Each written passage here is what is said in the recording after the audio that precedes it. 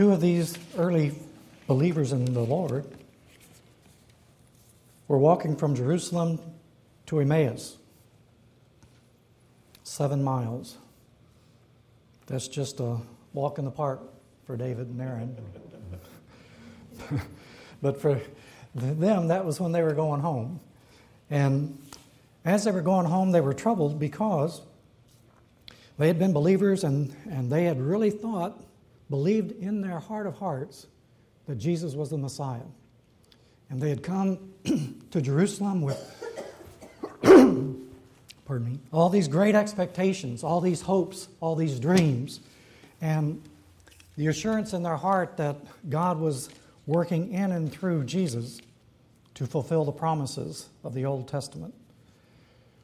And then he was killed, brutally, violently, publicly executed. And they saw all that. They were there. That had happened 3 days earlier. And then, that very morning, some of the women came running back, saying that the tomb was empty, Jesus was risen, and angels had appeared, and they didn't believe it. Thanks, no. They didn't believe any of it. And so they were disturbed. And so they're walking along, and as they're walking along talking over these things, because they just trying to come to terms with what had happened and what it meant for them now. If something that you hoped and believed in and dreamed all this time, and all the expectations that you have is suddenly gone, and you think it's gone forever, it takes some time to get to work through that. And they're trying to process that, trying to come to terms with those kinds of issues. And while they're discussing all of this and grieving and wondering with fear and doubt and all the other things, this stranger walks up and says that their eyes were holden and they didn't recognize him. So they weren't expecting him. He's the last person they expected to meet. I don't know if his appearance was different. Whatever reason, they did not realize it was Jesus. And he just walks up and they start talking and walking. And Jesus says to them, "What were you all talking about as you were walking along?" He did that several times when he was walking on the earth with them. One time they'd gotten in a big argument about who was greatest in the kingdom, who's the most important, who's the most spiritual. And so when they got to where they were going, Jesus said, "Well, what were you guys talking about on the way?"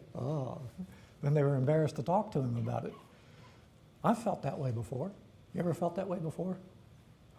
Lord speaks to you and says, "What's that all about?" And all of a sudden, I don't want to talk about it. But this is a little different. He's asking them questions, and they were so shocked that they stopped. They were walking along, and it says that they just stopped and looked at him and said, "Where have you been?" This was a very public thing, the execution of Jesus. And it was a very, very public thing. Everybody knew about him and heard rumors or stories. And this was a public execution that the Romans did. So are you a stranger? Just got into town? What's going on here? And so they said, and so he says, "Well, what things?" And they said about Jesus of Nazareth. He was a prophet, powerful in word and deed before God and all the people. But now our leaders, church leaders, handed him over to the secular government. They sentenced him to death and they crucified him. "We had hoped," they said, "that he was the one who was going to redeem Israel. And now our hopes are dead."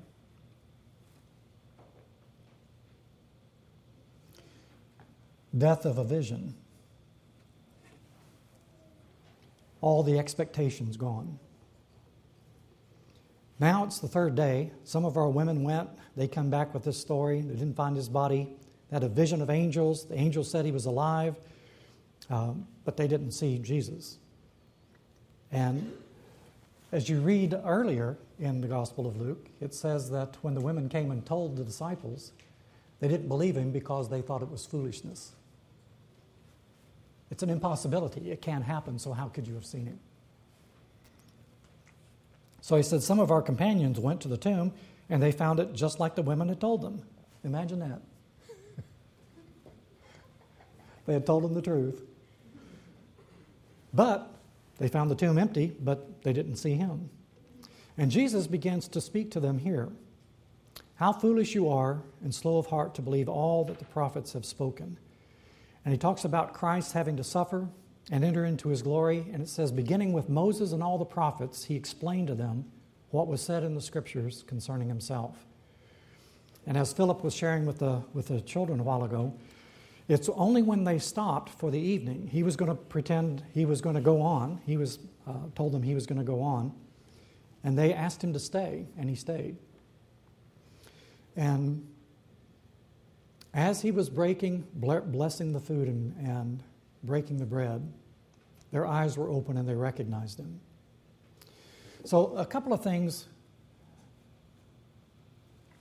we want to look at this morning. As he disappeared from their sight, they realized who he was. And as Philip was sharing, were not our hearts burning within us while he talked with us on the road and opened the scriptures to us? We think oftentimes that if we just had the facts, if we had enough information, that would be the basis for building our lives and living the way that we do. But that's not true. The facts are one thing, but it's how you interpret the facts and how you apply those facts to your life. Now, the people of Israel were people who knew the scriptures. The ones who hated Jesus the most were the ones who knew the scriptures the best. The scribes and the Pharisees, the Sadducees. These were the experts in the law, the biblical truth. Now, you remember that during the wilderness temptation of Jesus, even the devil was quoting scripture to Jesus. And it's not about information, is it? It's not about having the facts. It's about what you do with that, how you interpret that, and how you make the application in our lives. So they had the facts. They had the information. But they didn't interpret it correctly. And as you read through the scriptures, you're going to find that the radical things that Jesus taught wasn't so much the new information that he was giving, but it was a radical application and the interpretation that he made that really blew people away. Because when he told them stories and things, these are things right out of the Old Testament.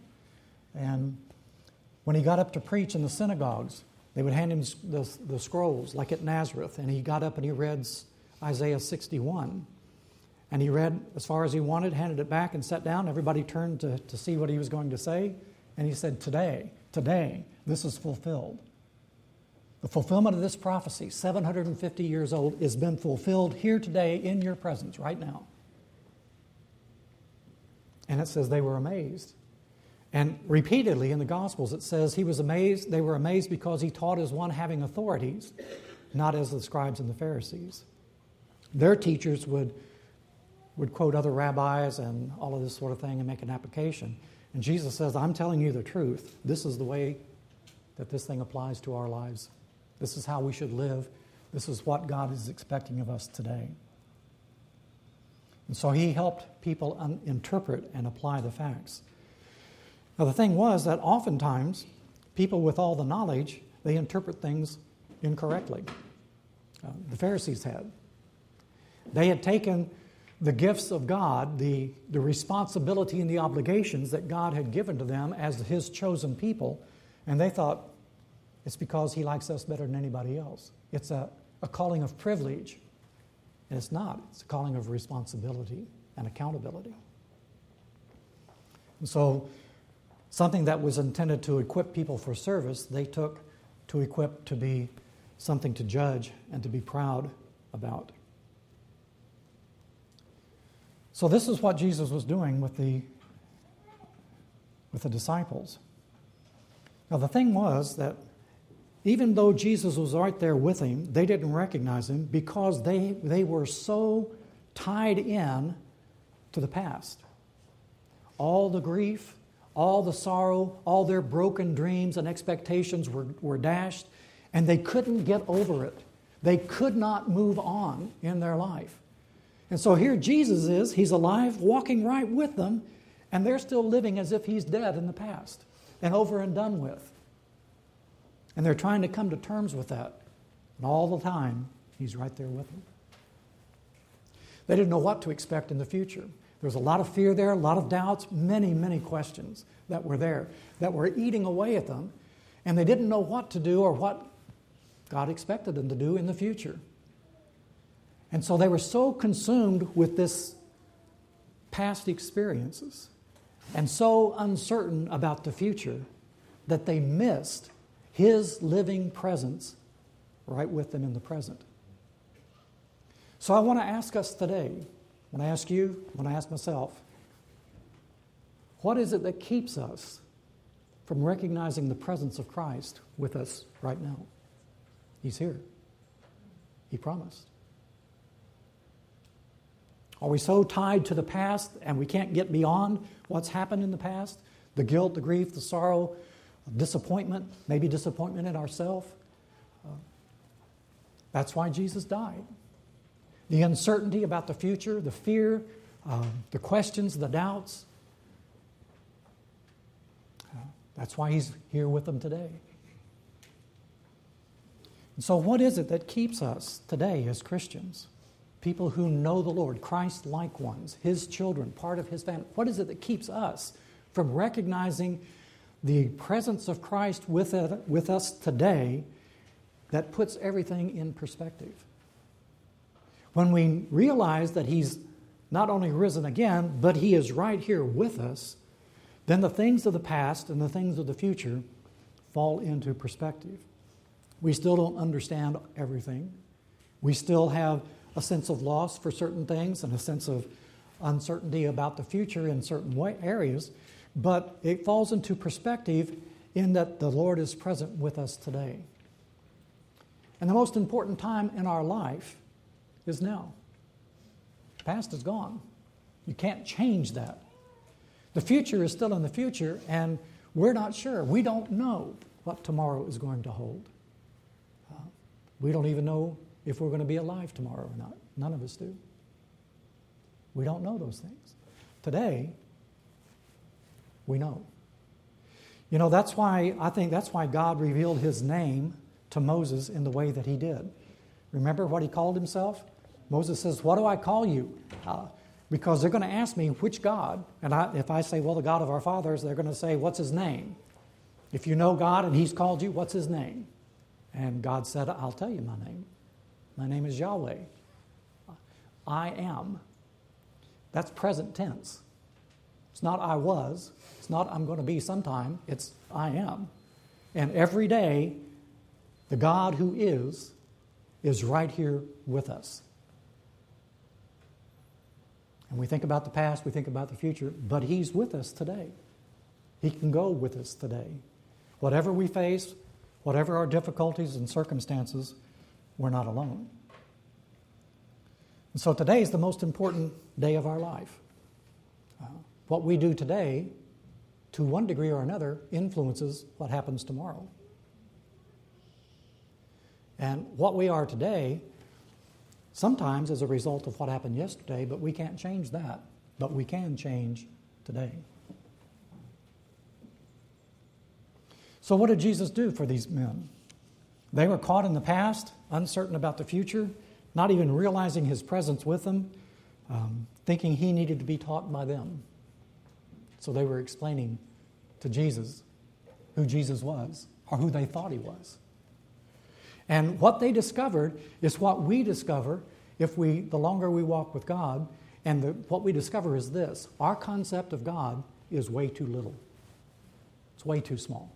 Our expectations, our hopes, our dreams, God is not blown away by our dreams and our hopes and our expectations. Problem is, He's saying, hey, why are you going to settle with that little bit? I've got so much more for you. You need to expand your expectations. So how did He deal with them on this? Well, what He did was He focused on the Scriptures. He went back to what they knew. But He interpreted it for them in a different way. And so the Scriptures that He shared with them that day were Scriptures that they had known all their life. These were Jews. They grew up with those Scriptures. They knew those Scriptures well. But they hadn't made the interpretation and they hadn't made the application today. And so in their grief and sorrow and loss and their disappointment, their frustration and their confusion, they didn't make the application of the living Word of God today. That's where oftentimes as Christians we stumble. We don't make the application today. To me, now, here. And that's what he did for them. So in verse 27, he says, well, how foolish you are, slow of heart to believe, verse 25, all that the prophets have spoken. Well, you know what they said. Why don't we believe it?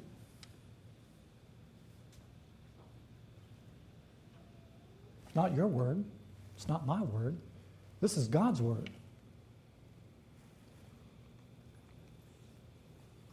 How slow we are to believe that Jesus really meant what he said. Well, I can believe that that's true for other people.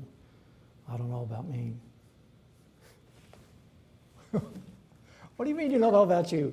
That's why he came, for you and for me. And so that's why he's here, for us. And so he says, didn't Christ have to suffer these things and enter into his glory? And beginning with Moses and all the prophets, he explained to them what was said in all the scriptures concerning himself. So he began to unfold, open up, interpret and apply the scriptures for them. Scriptures that applied to who Jesus was because they had a faulty understanding of who he was. That's why they struggled over the reports of the resurrection, because they didn't really understand who he was. So he acted as if he were going to further. They invited him to stay. And when he blessed the bread and broke it and began to give it to them, then this was something they knew. He had done this many times in their presence, and they recognized that. And their eyes were opened.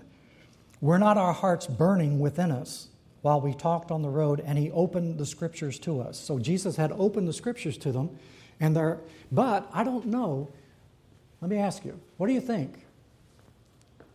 Before he broke the bread, I don't know that they still knew who he was.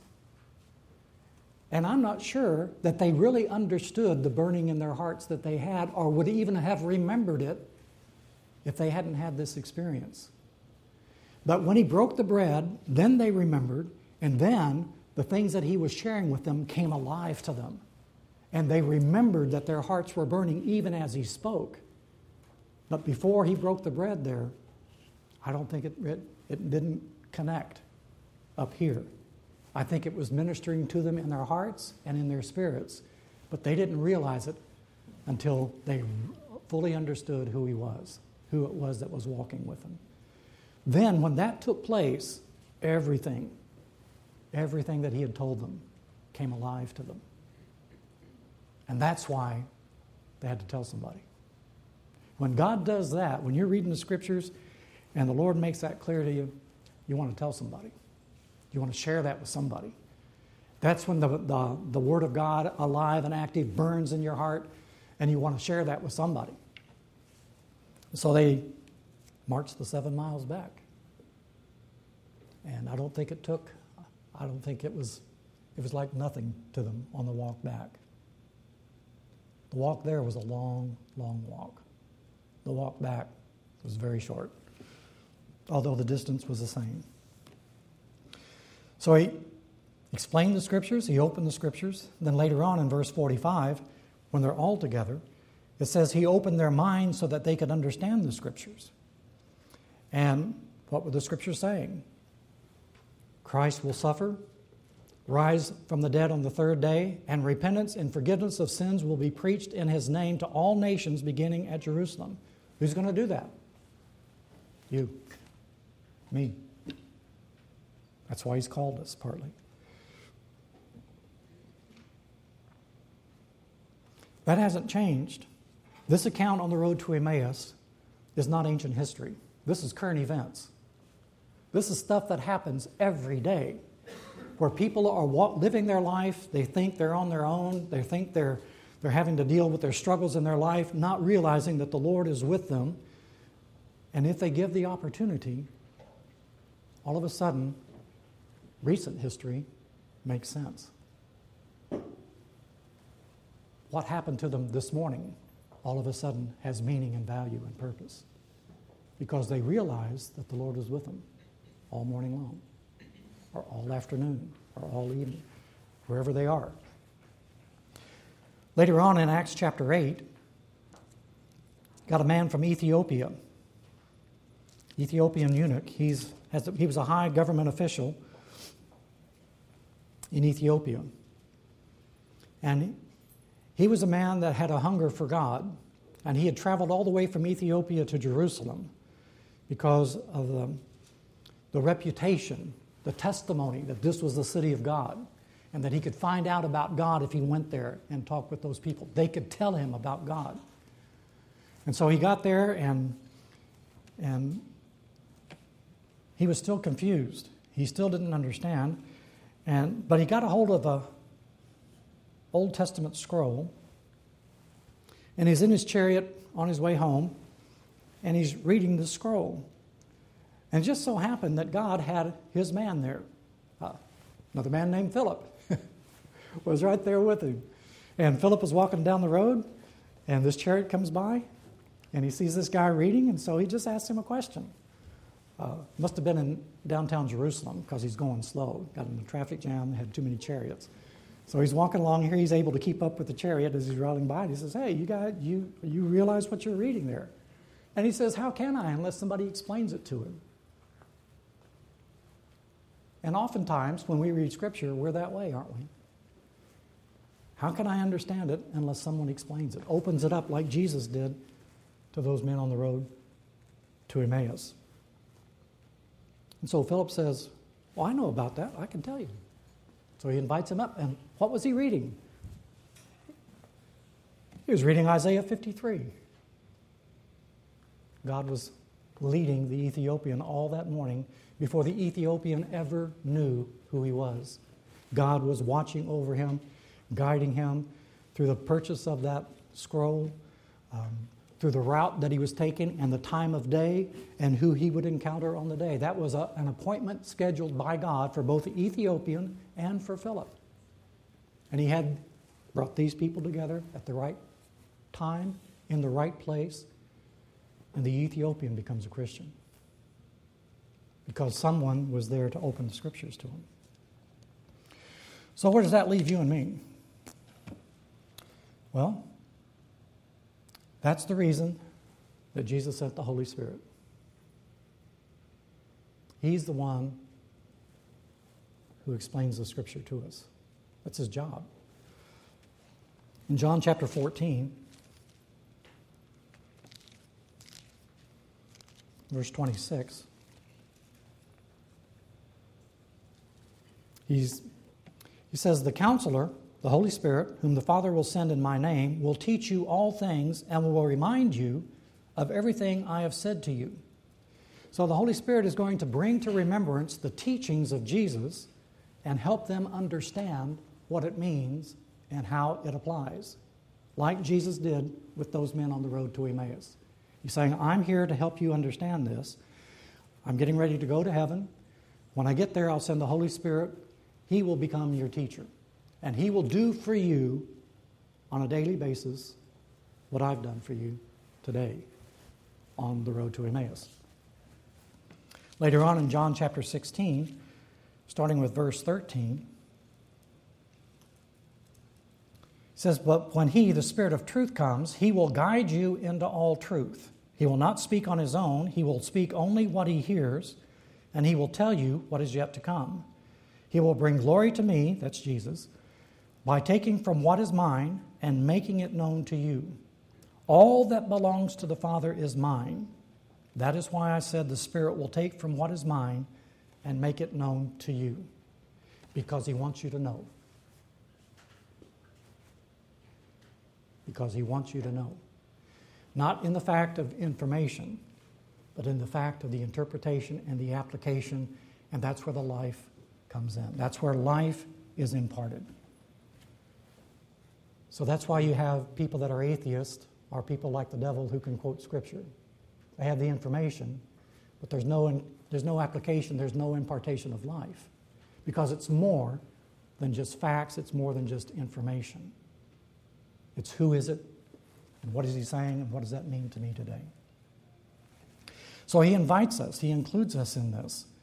And as we walk on the road to Emmaus, or the road to San Antonio, or Carrizo Springs, or any of the other cities around here,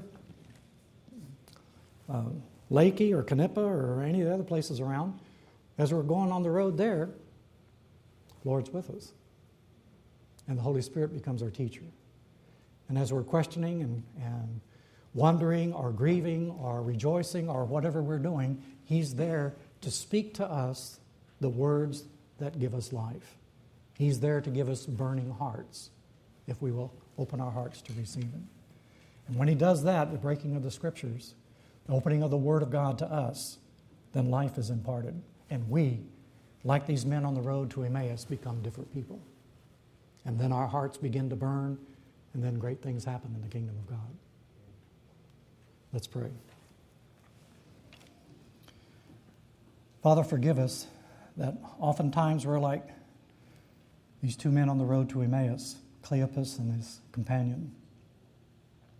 We're so caught up in our own disappointments, our own grief, our own sense of failure, our frustration, our own fears, doubts, confusion, disappointment, sometimes disappointment in ourselves, that we miss the living presence of the risen Lord. You promised us, Lord, I will never leave you nor forsake you.